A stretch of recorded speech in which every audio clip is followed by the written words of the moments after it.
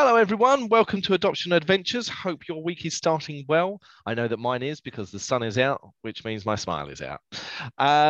So today I'm really lucky. I'm joined by a guest, which means that you're really lucky because it means you've not got just my voice. So what a win for all. I'm joined by Charlotte. Hello, Charlotte. Hi. So I'm going to let Charlotte introduce herself. We found each other on Instagram, and I'm going to let Charlotte introduce herself, and we'll discuss what we were discussing and see where our conversation goes. So over to you, Charlotte. Thank you. So yes, I'm Charlotte. I'm a crazy cat lover and a tea obsessed person. Nice. And I am a birth mum. Fantastic. Excellent. And so we got chatting. I think it was last week because we were talking about the episode that I released on contact and keeping in touch and sort of the language surrounding all of that. And am I right in thinking that you'd been in a position where you was actually talking at government level at this? Yes, just last week. Fantastic. Tell me everything. I want to know everything, Charlotte. So it's really weird because my contact used to be just Letterboxd until lockdown happened, and then I was in hospital and I received a message from our son's adoptive mum saying, "Oh my god, I only got the first line of the message." It was like, "Hi Charlotte, it's Kerry. I'm so sorry." So obviously, as a birth mum that's only had Letterboxd, we met just before lockdown because through my work I had actually become aware of their location. Right. Okay. I was never deemed a risk, but obviously I had ummed and ahed about telling the people that were doing our letters, because obviously I didn't know if it was going to jeopardize it or not. But I told them and we met. But luckily, all behind the scenes, she had already been talking with them about opening direct contact. Wow. So yeah, that's all brilliant. Yep. And then obviously I'm using my education to work with Bernardo's who done our Letterboxd contact to help change the way Letterboxd contact is managed. From wording, from how it's supportive of like families, forever families, the children, the birth relatives. And yeah, we had a conversation. We couldn't get into Parliament directly that day because the tube strikes, the no confidence vote. It was we all done it via laptops and Zoom and everything. Yeah. But yeah, we're having those high level conversations. There is a review of the Children's and Families Act 2014 currently underway. Okay.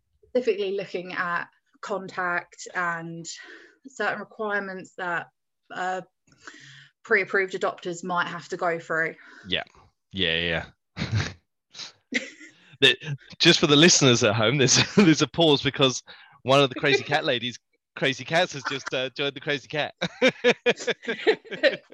Yeah, believe it or not, I've only got one. How can you call yourself a crazy cat lady with only one? That's ridiculous. His I vote no confidence in your name. No, he's got so many toys. He gets a new toy every week. He has fresh like deli type meats. Yeah, I get it. Okay, so they're meeting to discuss sort of changing in policies and changing in terminology as well.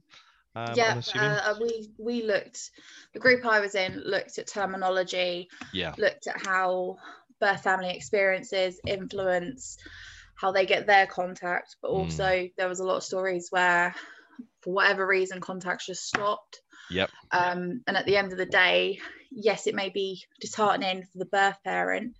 It's actually the child involved in this that is going to suffer at the end of the day through not having that contact.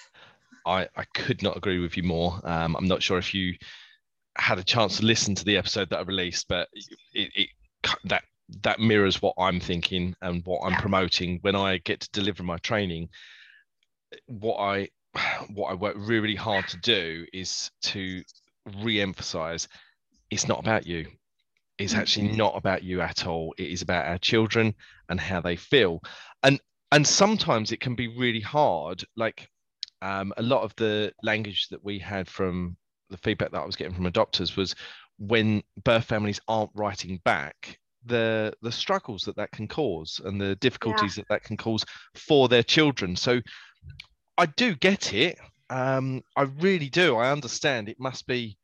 We're really fortunate that little dude's mum is really good. She keeps up with the letters, as is now email. But she did stop at one point, and that was not scary, but it was sort of a bit worrying for us as a family, in as much as how do we manage this? What do we do? What is best? And as a family, we said, well, actually, what we think is best for little dude is if we work hard to keep that conversation going. We build on that conversation, and we sort of reach out to her even more and just say, hey, we are still here. When you are ready, we are here for you, you know? So I do see it as a challenge. So when you were in these conversations, sorry, I've got someone at my door. No worries. So when you were in these conversations with everyone and you were talking about the terminology, what sort of language did people kind of move towards? The whole idea around the idea of it being called letterbox contact. The idea of the word contact came up as it felt almost like it had to be official.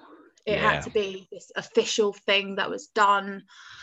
There wasn't really much around the discussion of what it should be, but more around like it shouldn't be called contact. It shouldn't be called like consented contact. It needs to be family friendly for both. It needs to be recovery focused from a birth parent's perspective. But it also needs to be inclusive of the child as the child grows up. Yeah, absolutely. You can imagine them at 17, 18 getting ready for like a transition in terms of like what the contact normally should be or is. It was a quite a interesting it was one of one, those. isn't it? Yeah.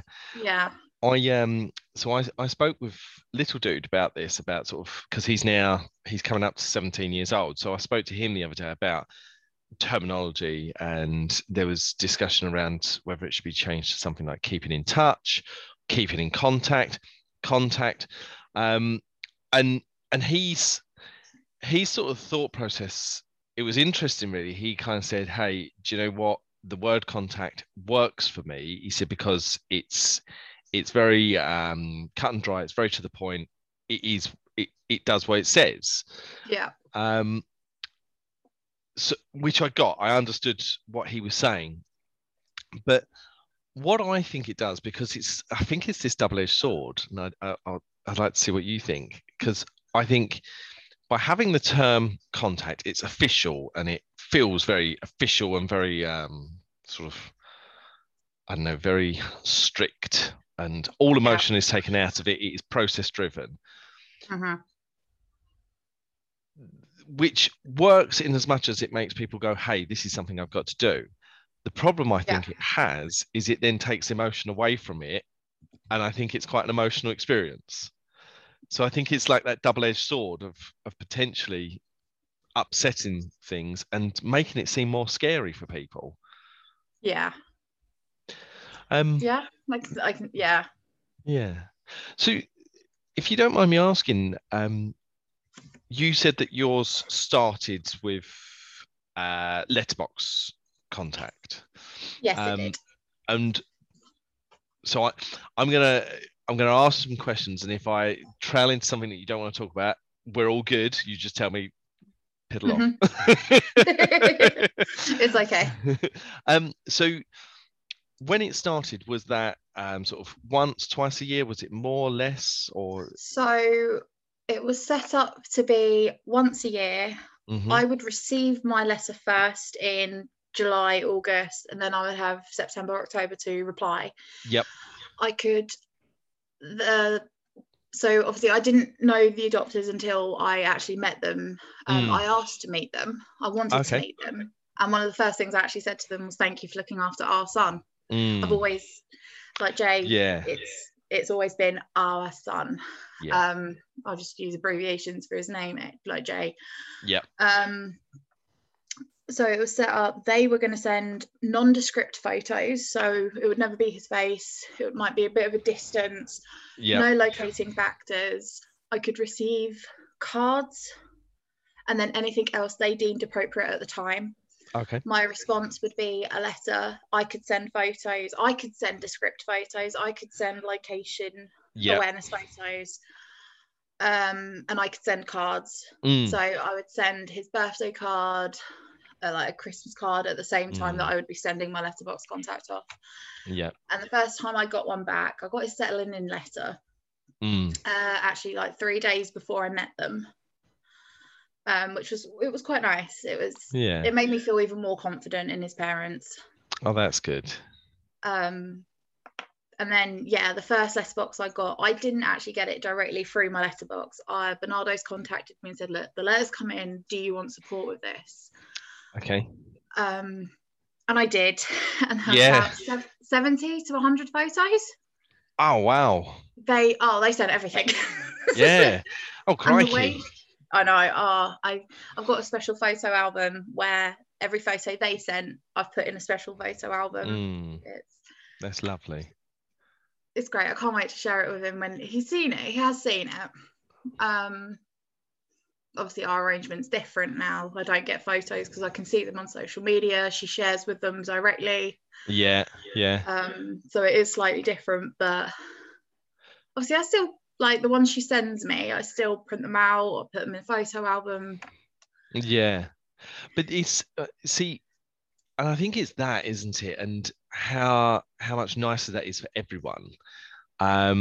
So like, we were writing letters to little dude's mum, and it was fine, and we were including a load of photos. We were asked to write twice a year, and we ended up writing sort of like 5-6 times a year, and including about 10 photos each time, and just going, hey, this is a new bombardment of photos of him.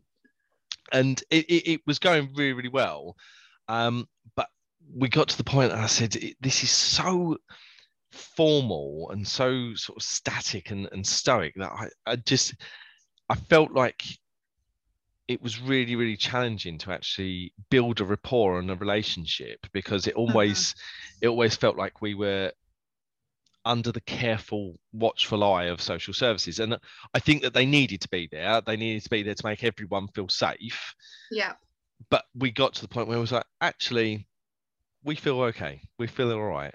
And then when we moved over to emails, it's so much nicer. You know, his mum and I, we email each other probably, it's like, I think it's about every other week we drop each other an email and just say, oh, how's it going? What's with this? But it's just one line here and there. You know, he's almost 17, so getting a photo of him these days is a nightmare.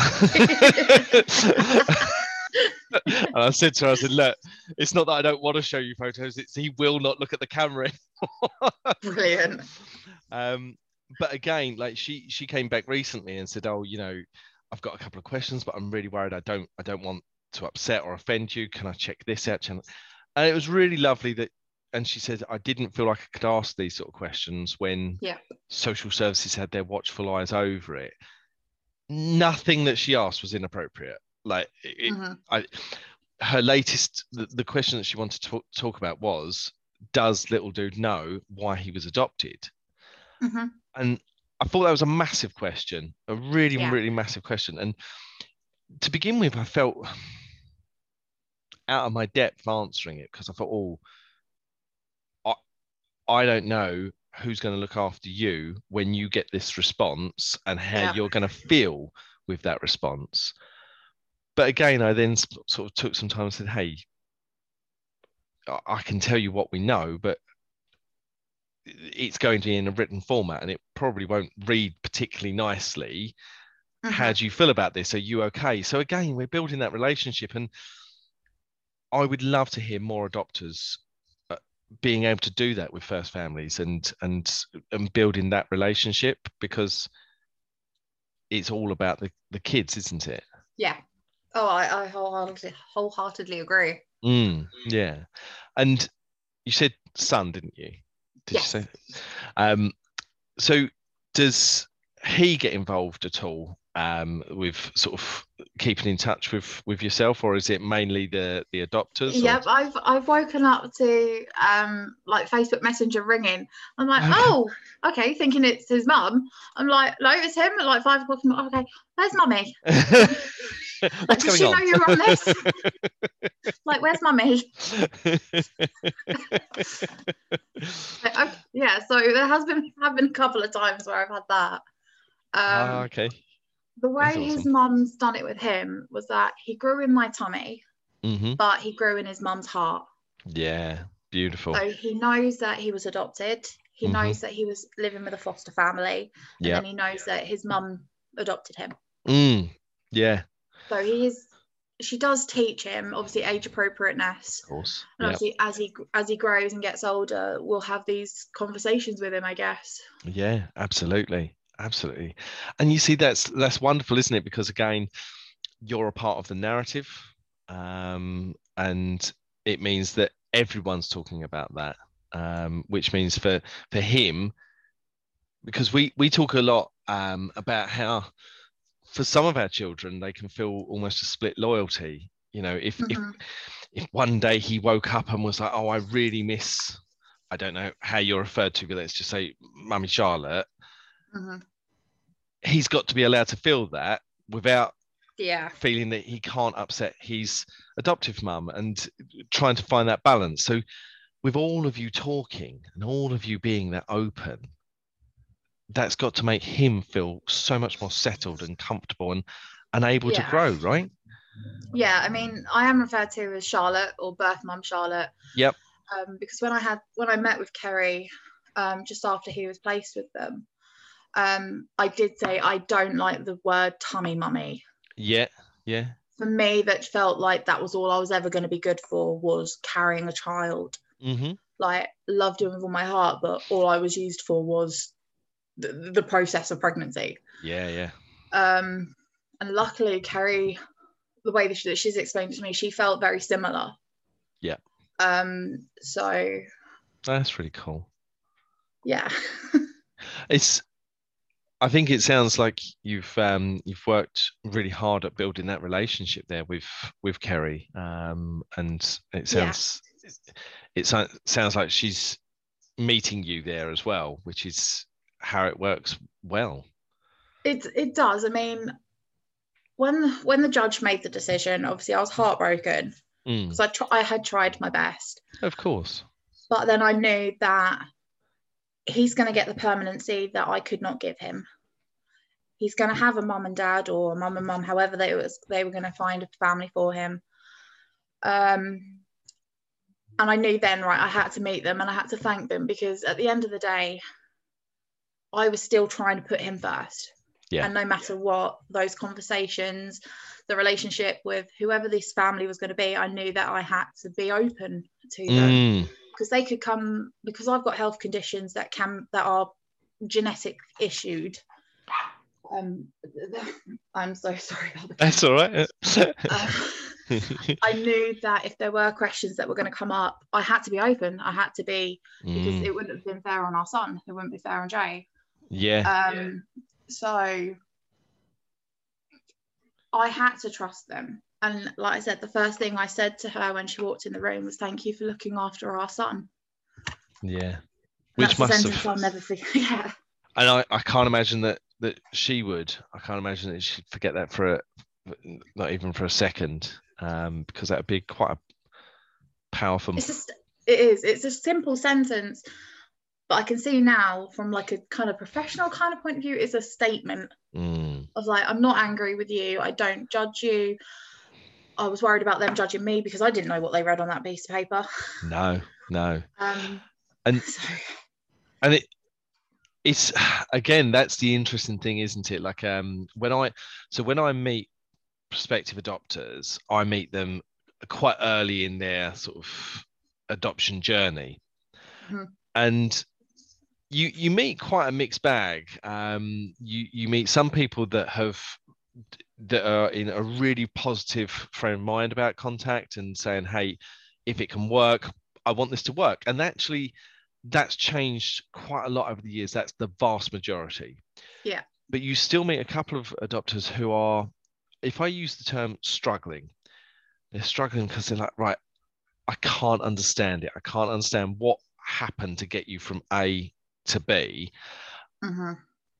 And I don't necessarily feel like they're judging, but I do feel like they're struggling, and they're struggling to put it in a box. And we often talk and we say, you know, if you were to meet some birth parents, you'd identify quite quickly that they are not two-headed monsters. They are not people that deserve judgment or your anger or anything like that. Actually, for the vast majority of the time, it's circumstances that have sometimes been out of their hands, sometimes not. But actually, no one ever sets out, or I'd say 99.9% of the time, people aren't setting out to be bad parents or get something wrong or do something wrong. Instead, something happens, doesn't it? And it's very important, like you say, you know, that we as adopters aren't sitting there trying to judge birth parents, or because we've never walked a second in your shoes. We've never lived your life, have we? So it's impossible for us to know what life must have been like for you. And I think it's interesting as well, like how you felt, and you were worried about what they would have read and how they would have felt about you beforehand. And we talk about there being this power imbalance in contact, that adopters have all of the power, or it must feel that way, that they have all of the power. If they say, hey, I'm not going to write anymore, it's really difficult to then take steps and actions, isn't it?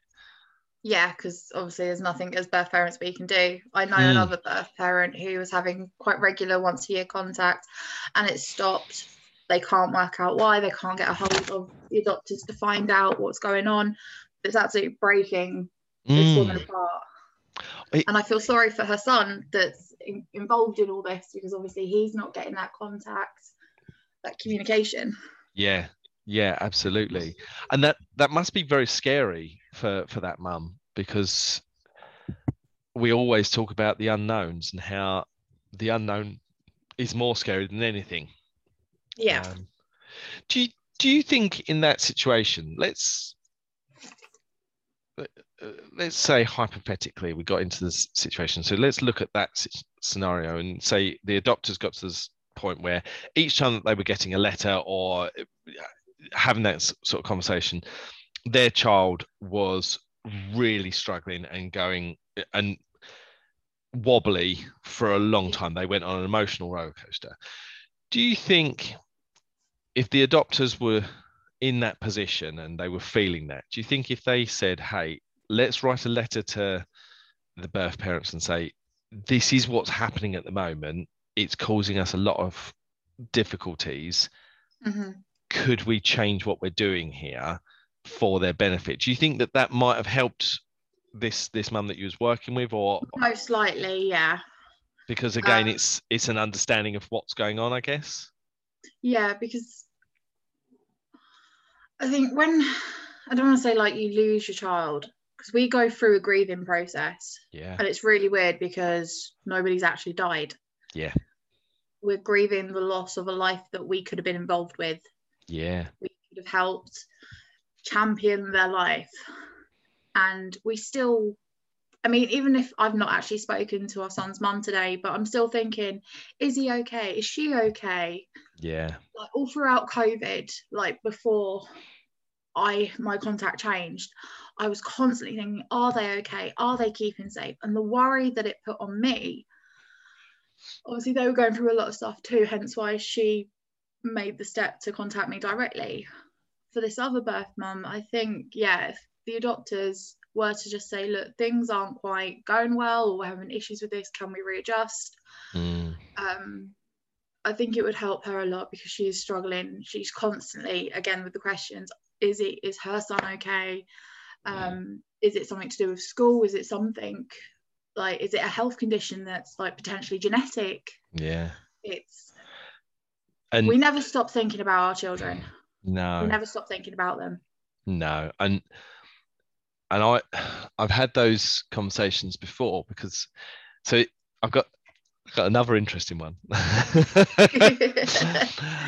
So I was talking to somebody, to an adopter, and they were a couple of years into their journey, and they said, oh, I never hear from the birth mum at Christmas or their birthday. I think that would be really nice if they actually sent a card or something at Christmas or birthday. And I said, hey, you know, I hear what you're saying. Couple of things there. Have you asked them or told them that you'd be okay with that? Have you let them know that if they would like to, because obviously their agreement is that they'll write twice a year. Have you let them know that it could be increased to 4 times a year, including those 2 times? And I was like, no. Okay. Maybe that's a difficulty. The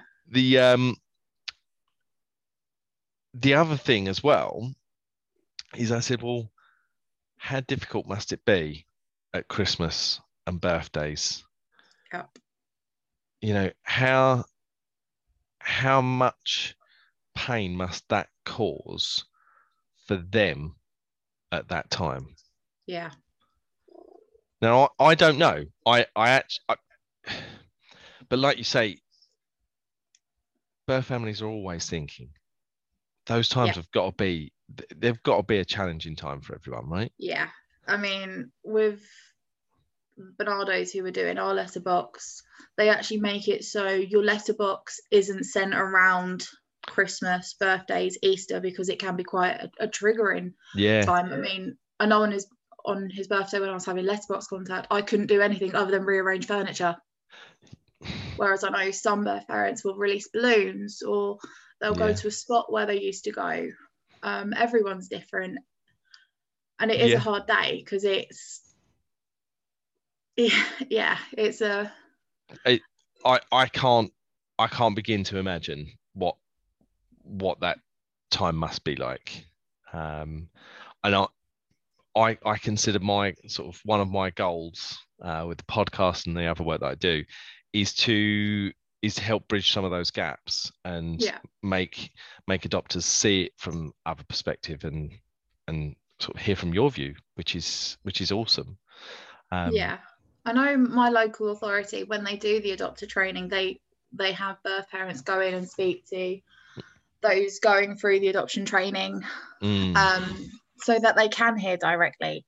I've not been involved with it myself, but a few people that I know are involved with it, and they say that they've had like potential adopters come through and say, oh, just speaking to them has changed the outlook that they've had, the perspective that they've had on contact, on how they're going to talk to their child about birth families.